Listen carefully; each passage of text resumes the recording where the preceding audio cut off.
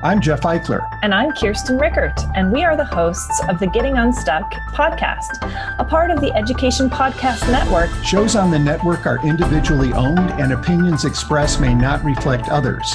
Find other interesting education podcasts at edupodcastnetwork.com. Hey, Teaching, Learning, Leading K-12 is partnering with the John Maxwell Organization. They have this huge leadership event coming up called Live to Lead. It's October 8th, 2021. That's right, it's in Atlanta, Georgia. And if you go to www.l2latl.com and you use the checkout code for educators, K12, you can get a special price for your tickets. By the way, also go to www.johnmaxwell.com/TLLK12 and you will find a special landing page there featuring Jeff Henderson, who I'm interviewing, talking about his book, 4. There you'll find the landing page for the 4 book, You for the World digital course, and 4 Voices assessment.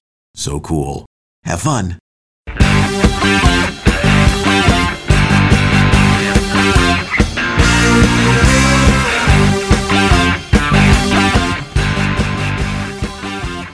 You are listening to Teaching, Learning, Leading K-12, a podcast for educators, helping you help kids achieve their dreams. And now here's Steve with this week's show. Hey, make sure you check out Teaching, Learning, Leading K-12's special Jeff Henderson landing page for the 4 book plus You for the World digital course plus 4 Voices assessment at johnmaxwell.com/TLLK12. Such cool resources. I've interviewed Jason Stoughton, which if you haven't listened to that one, you got to listen to that. And now Jeff Henderson with his book, Know What You're For, a growth strategy for work and even better strategy for life. All kinds of cool resources at johnmaxwell.com/TLLK12. Jeff Henderson believes in the power of words. As an entrepreneur, speaker, pastor, and business leader, Jeff is a master communicator at his core. He has witnessed firsthand the capacity for language to dictate vision and for vision to transform the cultures of companies and organizations worldwide. Recently named by Forbes magazine as one of 20 speakers you shouldn't miss, Jeff has helped lead 3 of North Point Ministries churches in the Atlanta, Georgia area since 2003. As a much sought-after thought leader, Jeff knows the value of effective communication to spur growth and believes it is the key to impact change in one's life ultimately. Jeff has seen this outlook pay dividends in both the nonprofit and for-profit world. Prior to serving as a pastor, Jeff worked in marketing with Atlanta Braves, Callaway Gardens, Lake Lanier Islands, and Chick-fil-A Incorporated, where he led the company's sports marketing and regional marketing efforts. Jeff understands what it takes to build something from the ground up, having founded several organizations including Champion Tribes, Preaching Rocket, Mentor Launch University, and the 4 Company, which helps churches and businesses grow by using the 4 strategy. Whether established or emerging, Jeff has a heart for developing leadership. Fueled by the passion to see individuals and businesses thrive, Jeff has become a trusted voice for those who want to see true success in themselves and their sphere of influence. Jeff has a way of inspiring people to reach their maximum potential while understanding that it will not only positively impact one's company and organization, but also establish a legacy of healthy growth. Jeff, thanks for joining me today, and say hi to everyone. Steve, great to be with you. Thanks for the introduction, and so honored and great to be a part of what you're doing here. Well, it's awesome to have you here, and Jeff, we got so much I want to talk about, and let's start by looking at your book. You've got an incredible book. It's titled "Know What You're For: A Growth Strategy for Work and Even Better Strategy for Life." I loved it, and the 4 movement and philosophy methodology is going all over the world. But first, tell us about yourself. How'd you get here? So I grew up in Georgia, went to school here in Georgia, and grew up in the ministry. My dad was a pastor, so grew up in kind of the nonprofit world, but developed an interest in sports and sports marketing. And so my first job was with the Atlanta Braves, and really enjoyed that. And so I really just kind of followed that path. Eventually wound up, as you mentioned, at Chick-fil-A, where I managed all the sports marketing and regional marketing efforts. But my wife and I were involved in a church here in Atlanta, and got involved there, and for the last 17 years, helped lead 3 churches there.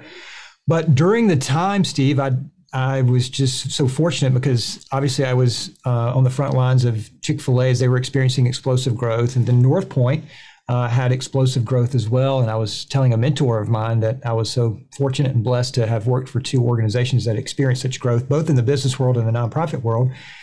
And he said, well, it's true, but you also have a stewardship responsibility. You need to tell us what you learned and what really caused that growth for these 2 organizations and other organizations. And so that was really kind of the impetus behind the book of sharing really the two questions that I think not only can help organizations grow, but individuals grow. And I've been able to live in both worlds, the for-profit world and the nonprofit world, and go back and forth.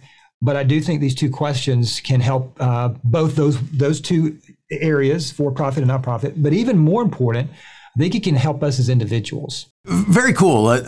Jeff, one of the things I learned is that you just returned from speaking to educators like me and thousands that listen to this podcast. What'd you share with them? First of all, I just said thanks. Thanks for what you're doing to shape the next generation.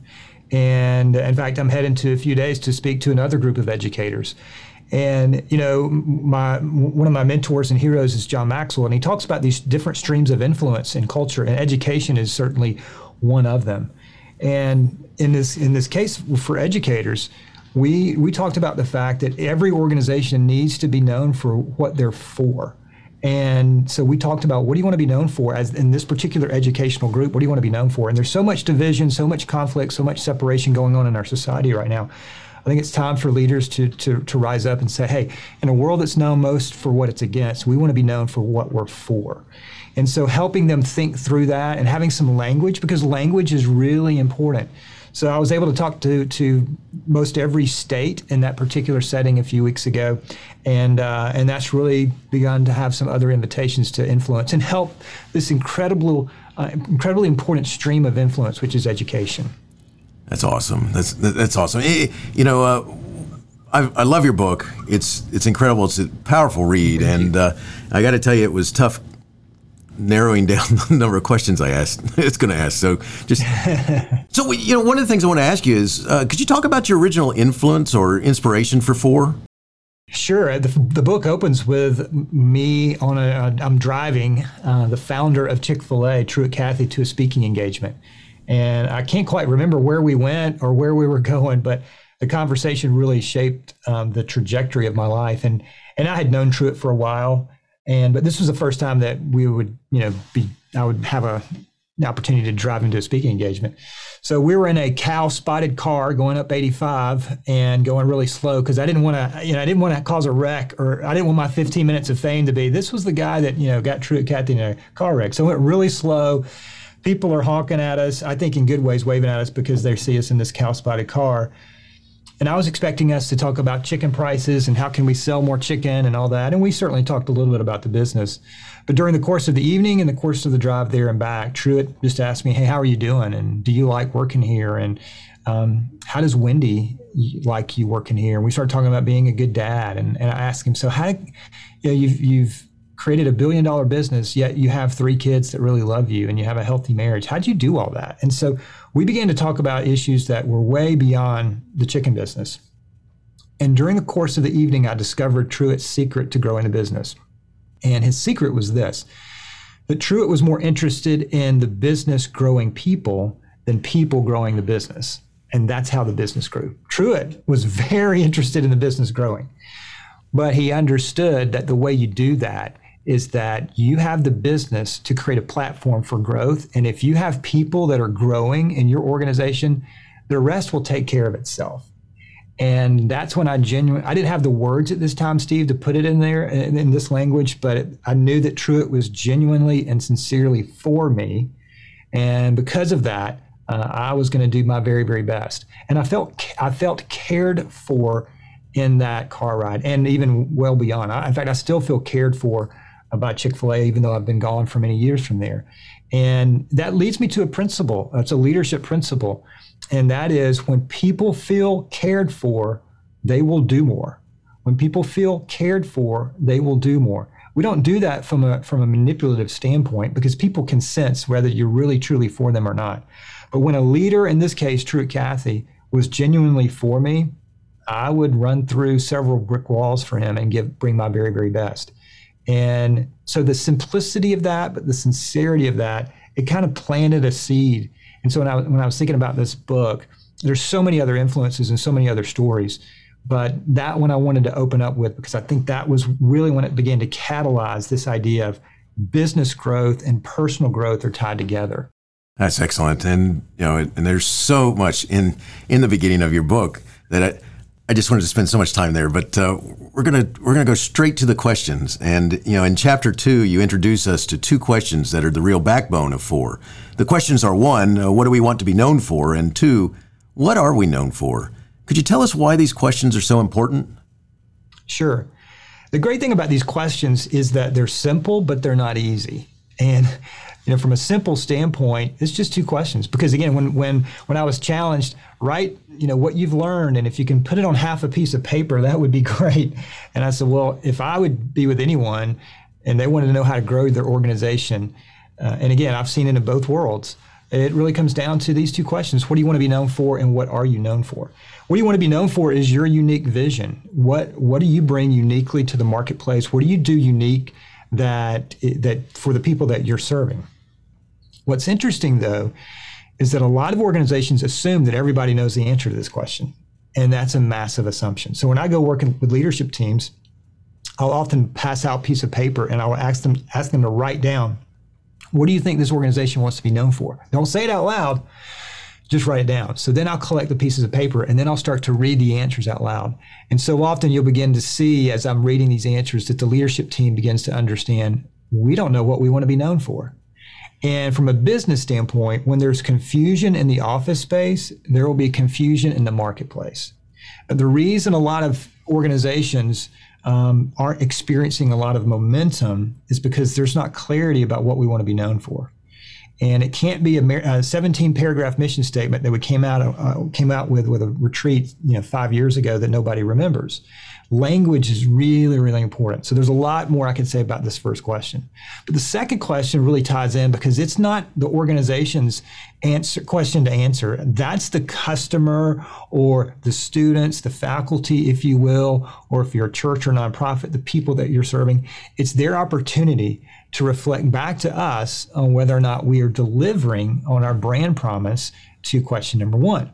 But the reason I say that these 2 questions will catalyze growth is when the answers to these 2 questions match, when what you want to be known for, this is what you do uniquely better than anybody, when what you want to be known for is what you're known for, then you create vision carriers for your organization. They experience what you want to do, and then they tell others about what you're doing.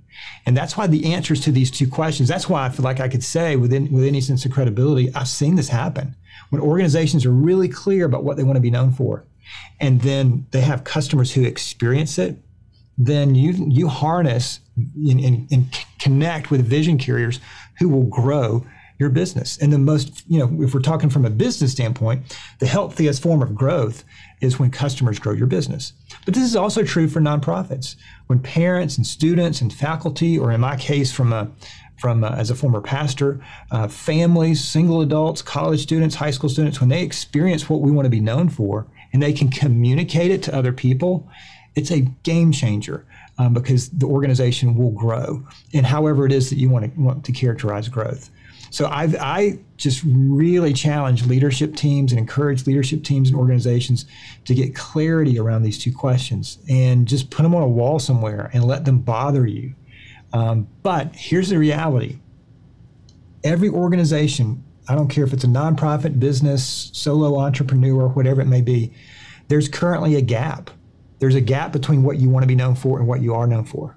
And that shouldn't be discouraging. It should just be, here's the reality. But every single day is an opportunity for that particular organization, whether it's a school, church, business, whatever, to come to work, to lock arms together and to shrink the gap between what we want to be known for and what we are known for. When that happens, everybody's on the same page. There's no disunity. There's no division. We're all coming to work. We might have different roles, but we're all doing the same thing. We're trying to shrink the gap between what we want to be known for and what we are known for. Awesome. I love it. And it fits so well with education.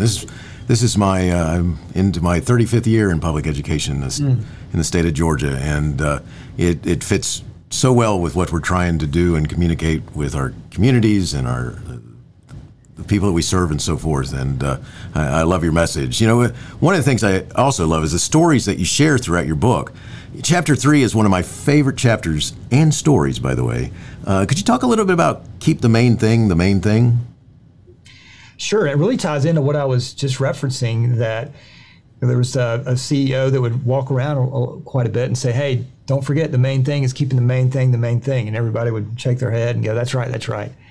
But one time in a leadership team, he said, the meeting ended, and don't forget, the main thing is keeping the main thing. Somebody in the leadership team raised their hand and said, hey, I have a question. So can you remind me what the main thing is? And he said, well, this is the main thing. And he said, well, I didn't think that was the main thing. I thought this was the main thing. And then someone else said, well, I thought this was the main thing. So suddenly you have a leadership team that wasn't clear about what the main thing is. And that's actually common, because we don't drift toward clarity.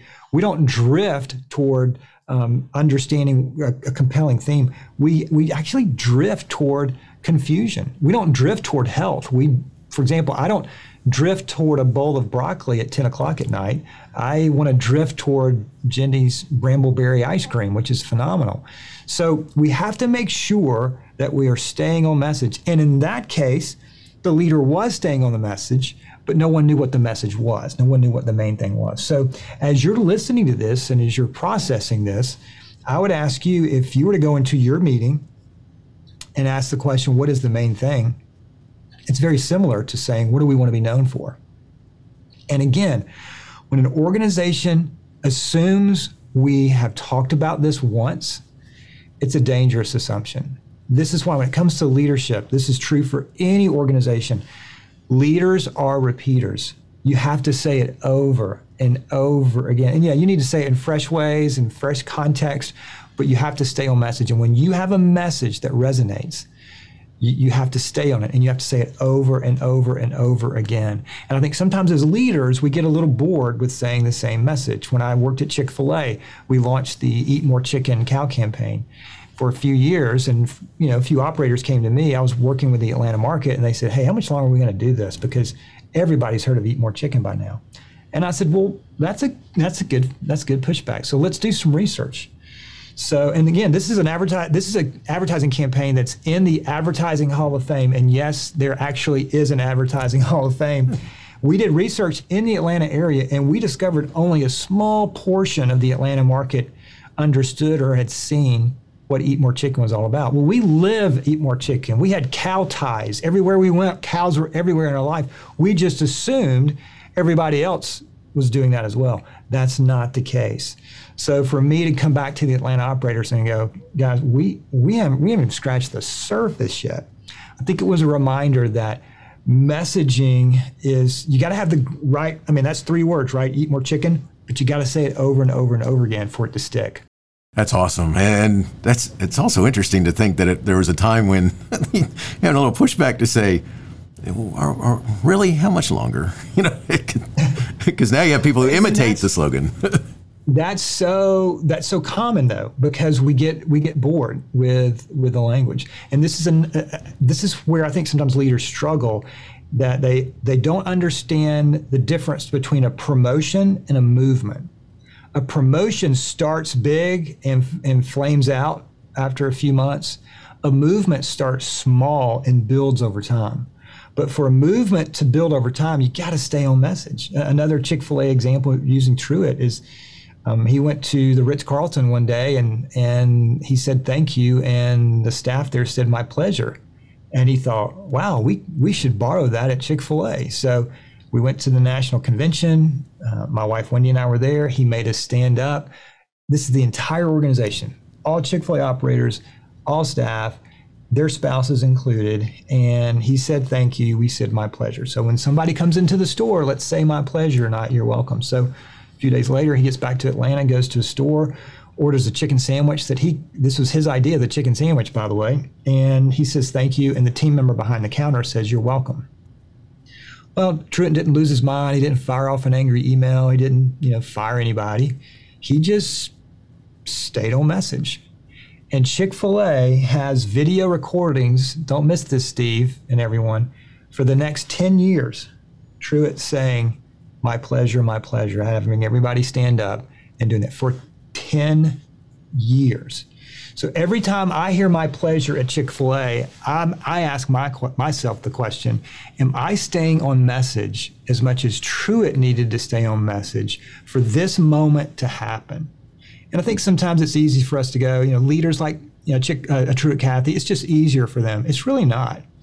But they're just persistent. And so when you have the right language and the right message, you got to stay on message, whether it's, for or eat more chicken or my pleasure. That's awesome. I love that. That's just amazing. And 10 years of sticking to that message, which is now beyond that. So you can see the impact of it because you actually have others imitating his message. Well, here's the impact. People think that the Ritz-Carlton now stole that from Chick-fil-A, which now you know the rest of the story. That's not actually how it worked. That's funny. It actually came from Horst Schulze and the Ritz-Carlton. But I do. Here's the other thing, though, and I think this is great for the folks listening. Truett didn't, no offense, but Truett wasn't comparing himself or Chick-fil-A to fast food competitors. He was comparing himself and their organization to the Ritz-Carlton. The Ritz-Carlton had won the Malcolm Baldrige Quality Service Award 2 times. This is a massive award. No organization has ever won it 2 times in a row. And so Chick-fil-A said, we want to be the Ritz-Carlton in our industry. And so this is not having me here today, Steve, but having people that come outside of the educational field or out of your field is so helpful because you're able to learn things that they're doing in that is not in your field. For example, when I was a pastor, I would have people from the business world come in and say, I just want you to tell our team what you're doing. And they would say, well, Jeff, I don't know anything about the Bible or theology. That's not what this is about. We want to hear what you're doing. And we're going to take what you're doing and we're going to apply it to our world so that we can get better. So I love that the fact that while Truett was vacationing at a Ritz-Carlton, he was there also studying them. And now one of the things they did is now considered something that Chick-fil-A started. That's so cool. It's really neat to know that story too. That's awesome. Yeah.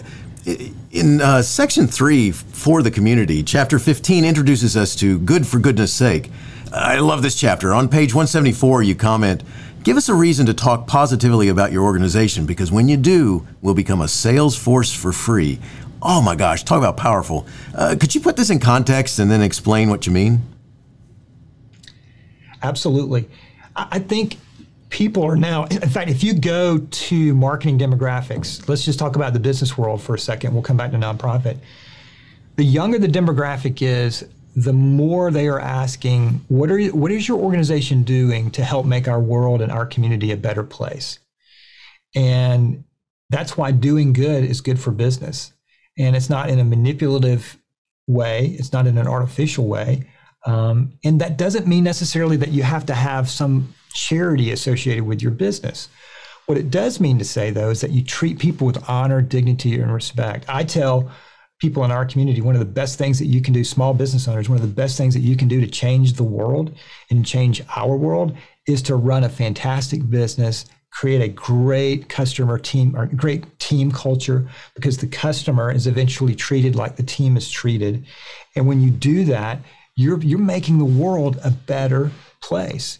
And that's why I think nonprofits are a little bit ahead of businesses because, we don't necessarily have a product to sell, but we do have purpose. That's what we sell. And so we're kind of ahead of the game sometimes in the for-profit world. But I tell the for-profit world is that purpose is not exclusive to the nonprofit world. And especially in business, when you combine a really good product with a compelling purpose, it's going to lead to profit. No doubt about it. You got to have great product and services, all of that. If you've got a compelling purpose that connects with that compelling product, you're going to have a compelling profit.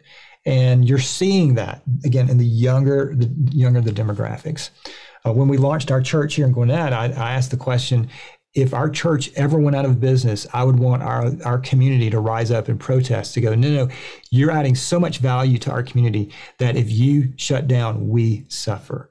Many churches, many nonprofits, many businesses go out of business and the community never notices because the impact never flowed beyond the 4 walls of the business. And so that's where the future is going. And it's challenging, but I think it's also exciting. And I tell this for businesses, if the goal of your business is to stay in business, that's the number one goal, is to stay in business, you won't, because it's all about you. And the business and the organization is not the hero. The school is not the hero. The nonprofit is not the hero. The people that they're serving, those are the heroes. And our organization is here to serve you. I put in the book that, this is true for any organization, but or a lot of organizations, but let's just pick on the business world. If a business was a person, many businesses would be considered narcissist, because the central focus of the business is the business. And it's as if it was a football field, the business is on the field and the customers and the employees are in the stands cheering the business on. We got to flip the script, whether it's a business, school system, church, nonprofit, whatever it may be. The people that they are serving, they're on the field.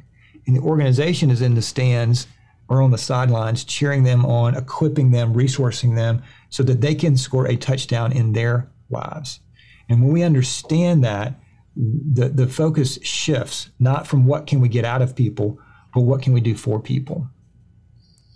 I love that. And I think so often, and I think this is something that's huge in school settings. We've been learning this the last bunch of years as we're realizing that we've got to be in charge of telling our story and Right. and connecting with our communities, not just thinking that, open the doors, the build it, they will come type thing. Instead, we've got to be proactive in getting out there and, trying to figure out how we more can impact the community itself as a whole, instead of seeing it as we're here and, come let us help you type thing.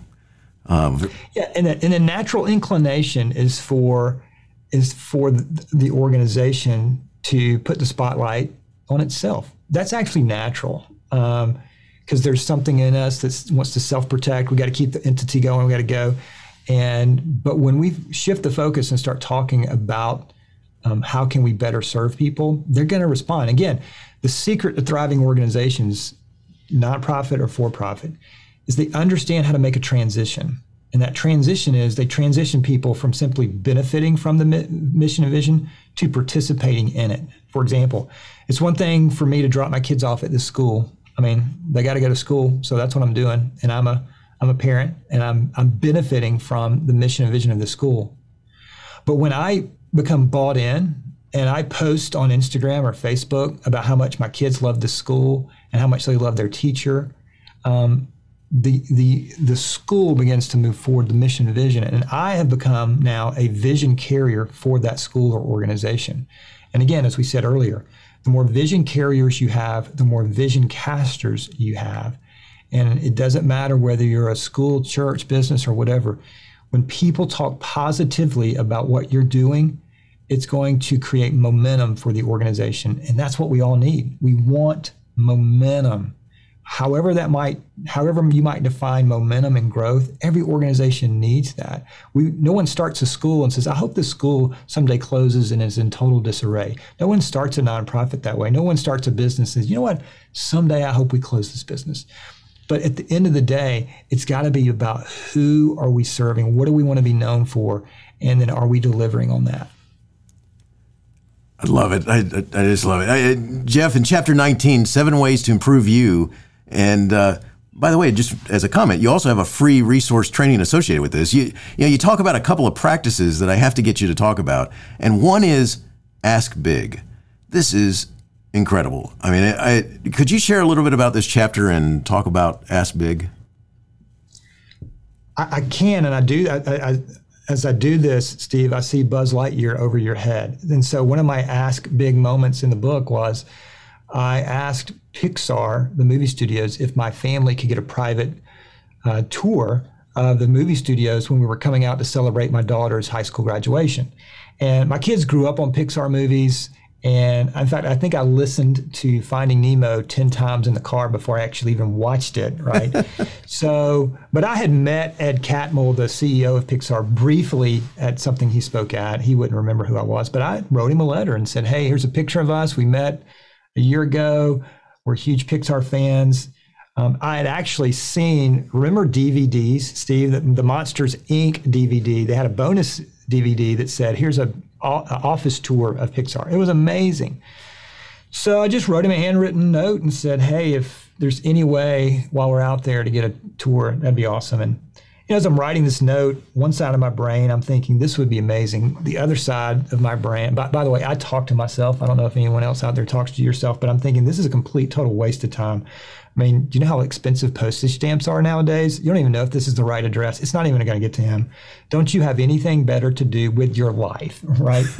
On the other hand, I'm thinking, if this happens, this will be a lifelong memory. So I wrote the letter and didn't hear anything for 3 or 4 months.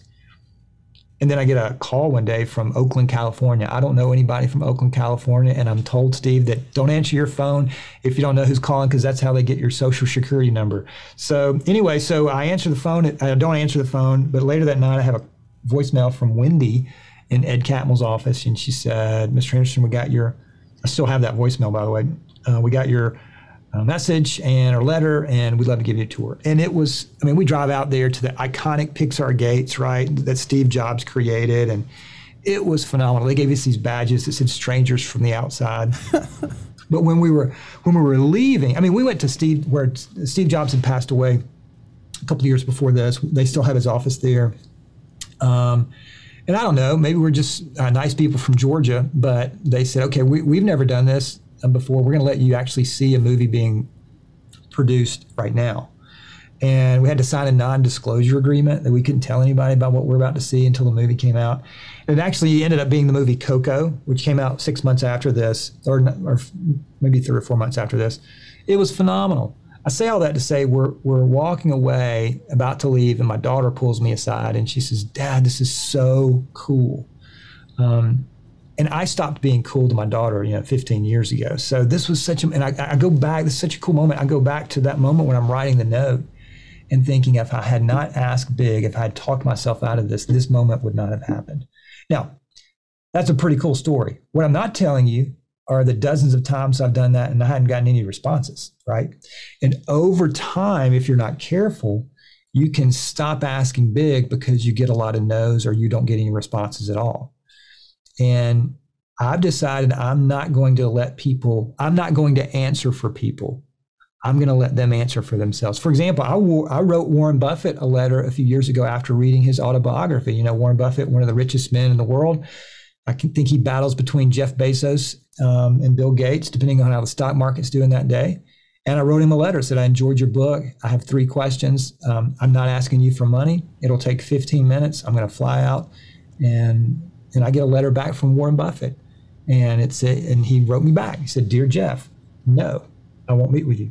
But I have a letter from Warren Buffett and no one else does on this call." And the reason they don't is that nobody asked him for it, right? And so I've just committed myself to asking big.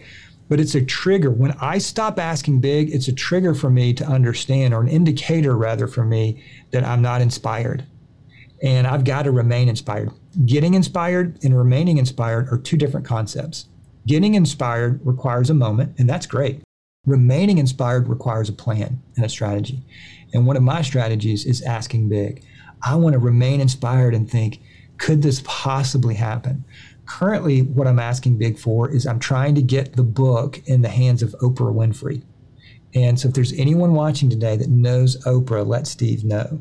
And the reason I want to get the book in front of Oprah is I think she has a voice to both the business and the world at large. And I need to get the message of 4 out. And so I've been asking around. I've gotten as close to the person who flies her private jet. It's about as close as I've gotten. And I may never get to her, but that's okay. I'm going to keep asking. So the point of asking big is, are you remaining inspired? But an even larger part of that, Steve, is that one of the ways that you shrink the gap between what you want to be known for and what you are known for, you've got to be for 4 groups of people. You got to be for the customer, however you define the customer. You have to be for the team. You have to be for the larger community that we've already talked about. But ultimately, you have to be for you. And this resource that we created is called You for the World. The reason it's called that is we believe the best gift that you and I can give our worlds is to bring the best version of us for the world and to the world. And so there's 7 practices. I talk about that in the book. But that's one of them, is to try to bring the best version of us to the world. And the best version of me is someone who remains inspired by asking big. And so that's just been a part of my life for several years now. Again, I have a lot more no's and no responses, but I'm telling you, the yeses that come as a result of asking big, they're incredible memories. I love it. That's so cool. And, you're so right on the money when you think about it can make you, when you start getting no's and you get rejected and stuff like that, you do start talking to yourself, or at least I do too. I had to laugh there because I have those conversations with myself. What are you doing, man? There's nobody's going to read this or whatever. So I just said, and I was reading that part, I'm like, yeah, and you start feeling like it's always going to be a no. And you have to overcome that, which you really remind us about. One of the other practices in year 7 is find your voice, which you also have a free assessment about, which I thought we'd talk about in just a little bit. Could you explain finding your voice and talk a little bit about that free assessment for the reader?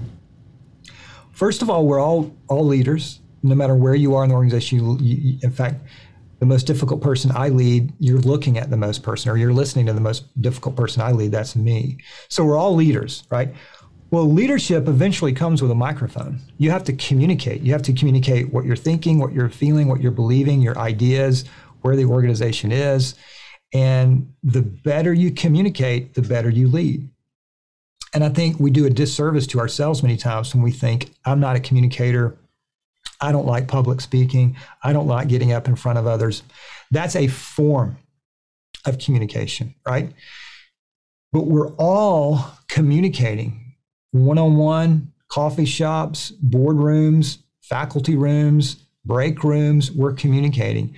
And the better you communicate your ideas and the better you communicate and convey, the better you're going to lead, because leadership eventually comes with a microphone, literally or figuratively.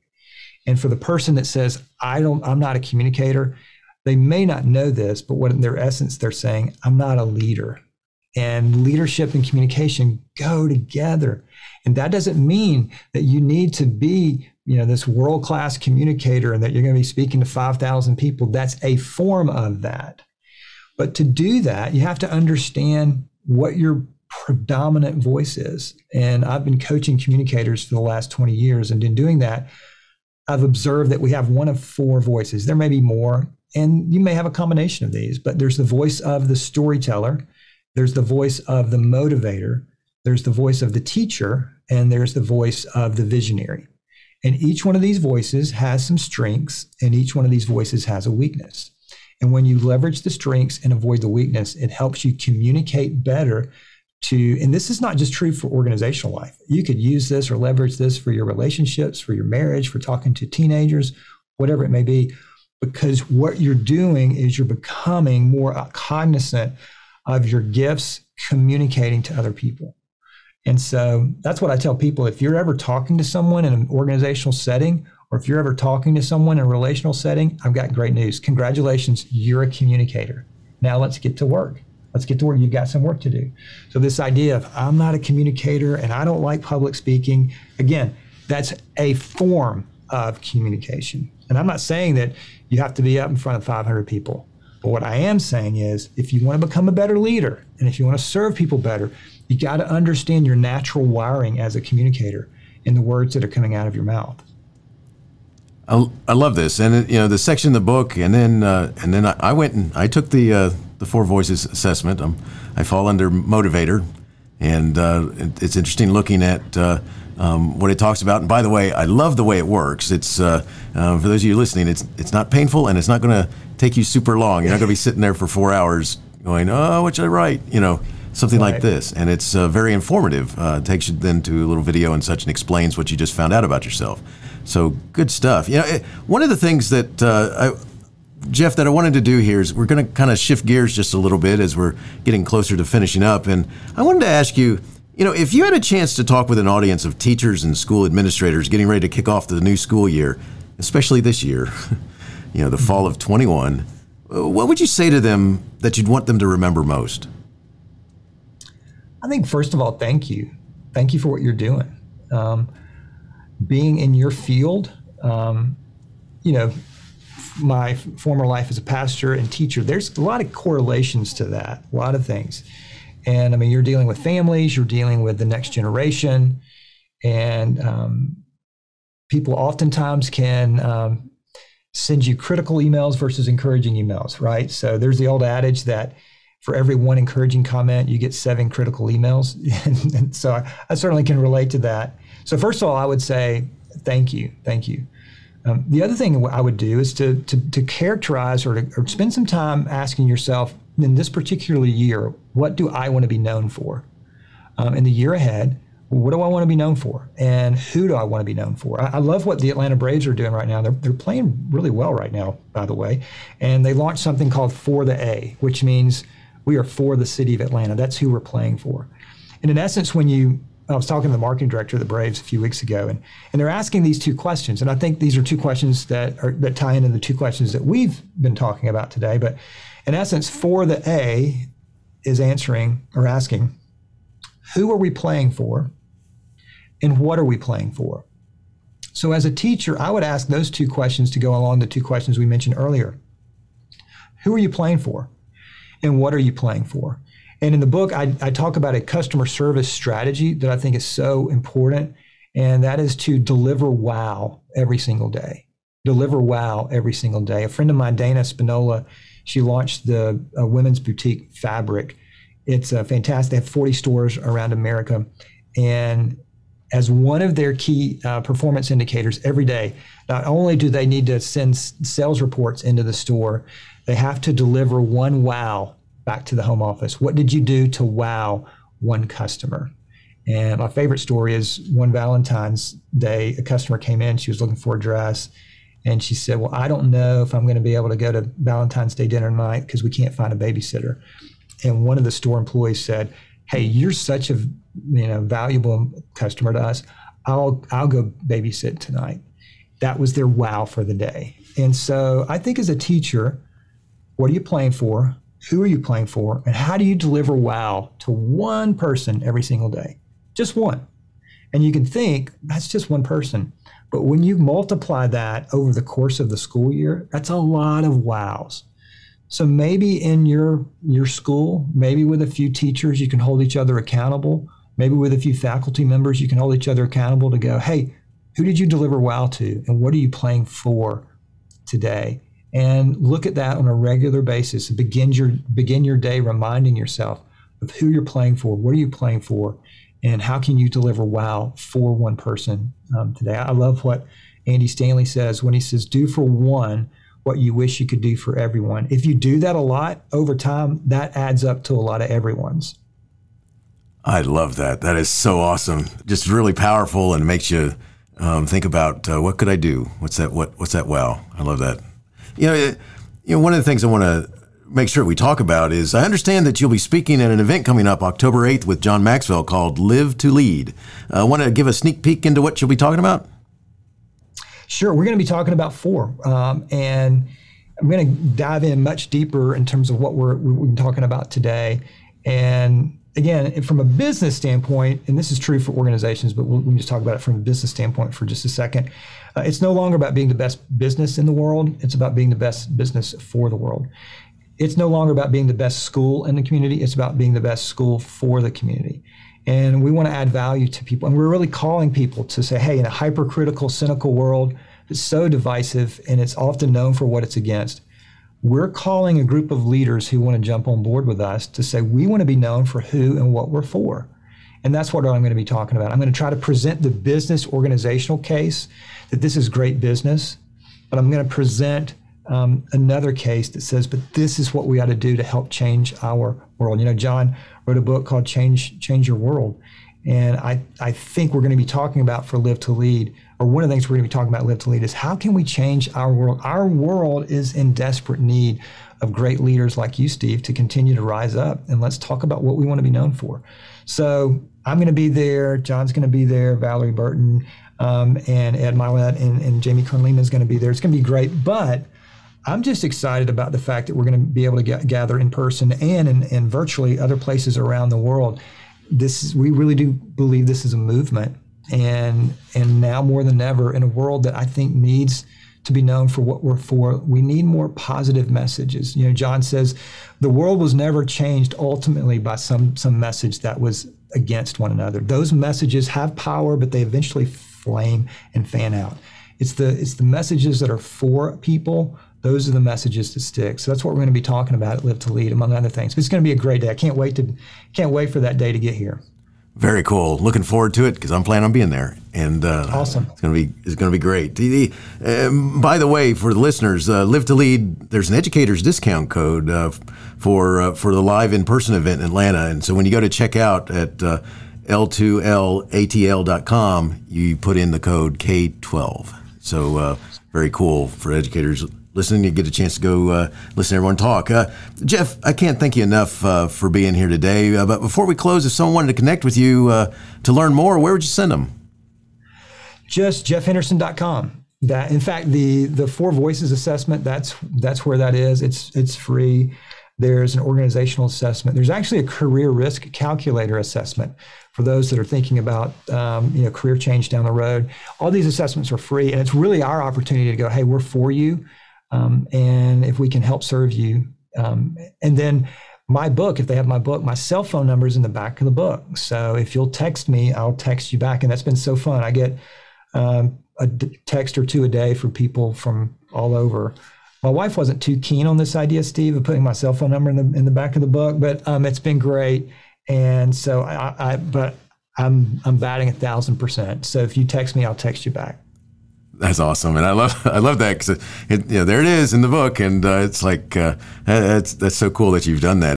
Hey, I just want to tell you all that what's really cool is that they've created a special landing page for the listeners of Teaching, Learning, Leading K-12. It's at johnmaxwell.com/TLLK12, right? And when you go there, you'll find the landing pages where you can find Jeff Henderson's The Four book and You for the World digital course and Four Voices assessment. So make sure you go to www.johnmaxwell.com/TLLK12, and you'll find all those resources there. Very cool.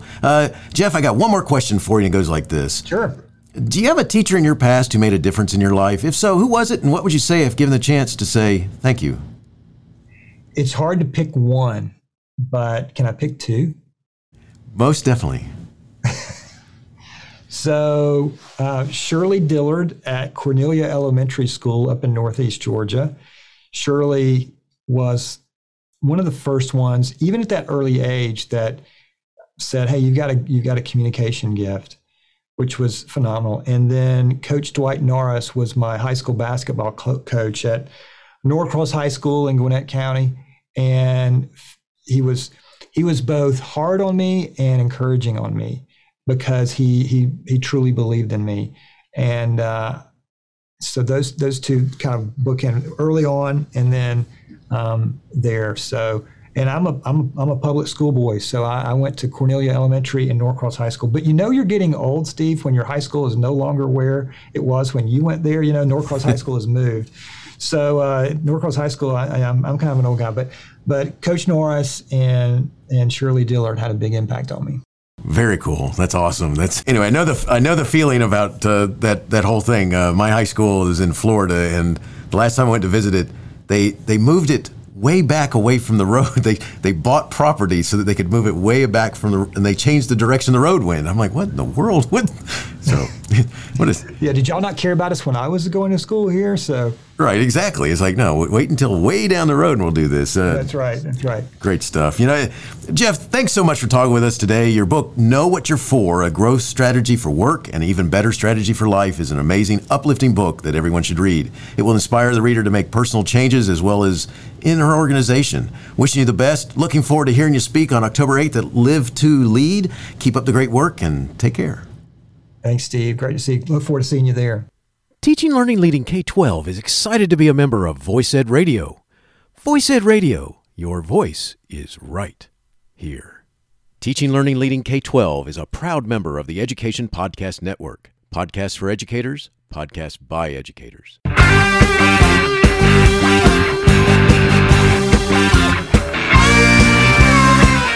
The opinions expressed on Teaching, Learning, Leading K-12 are those of the guests and host. Teaching, Learning, Leading K-12 is intended to share ideas, advice, and suggestions for classroom teachers and school administrators. Teaching, Learning, Leading K-12 is produced for educational purposes. Thanks for listening, and I hope you'll share it with your friends.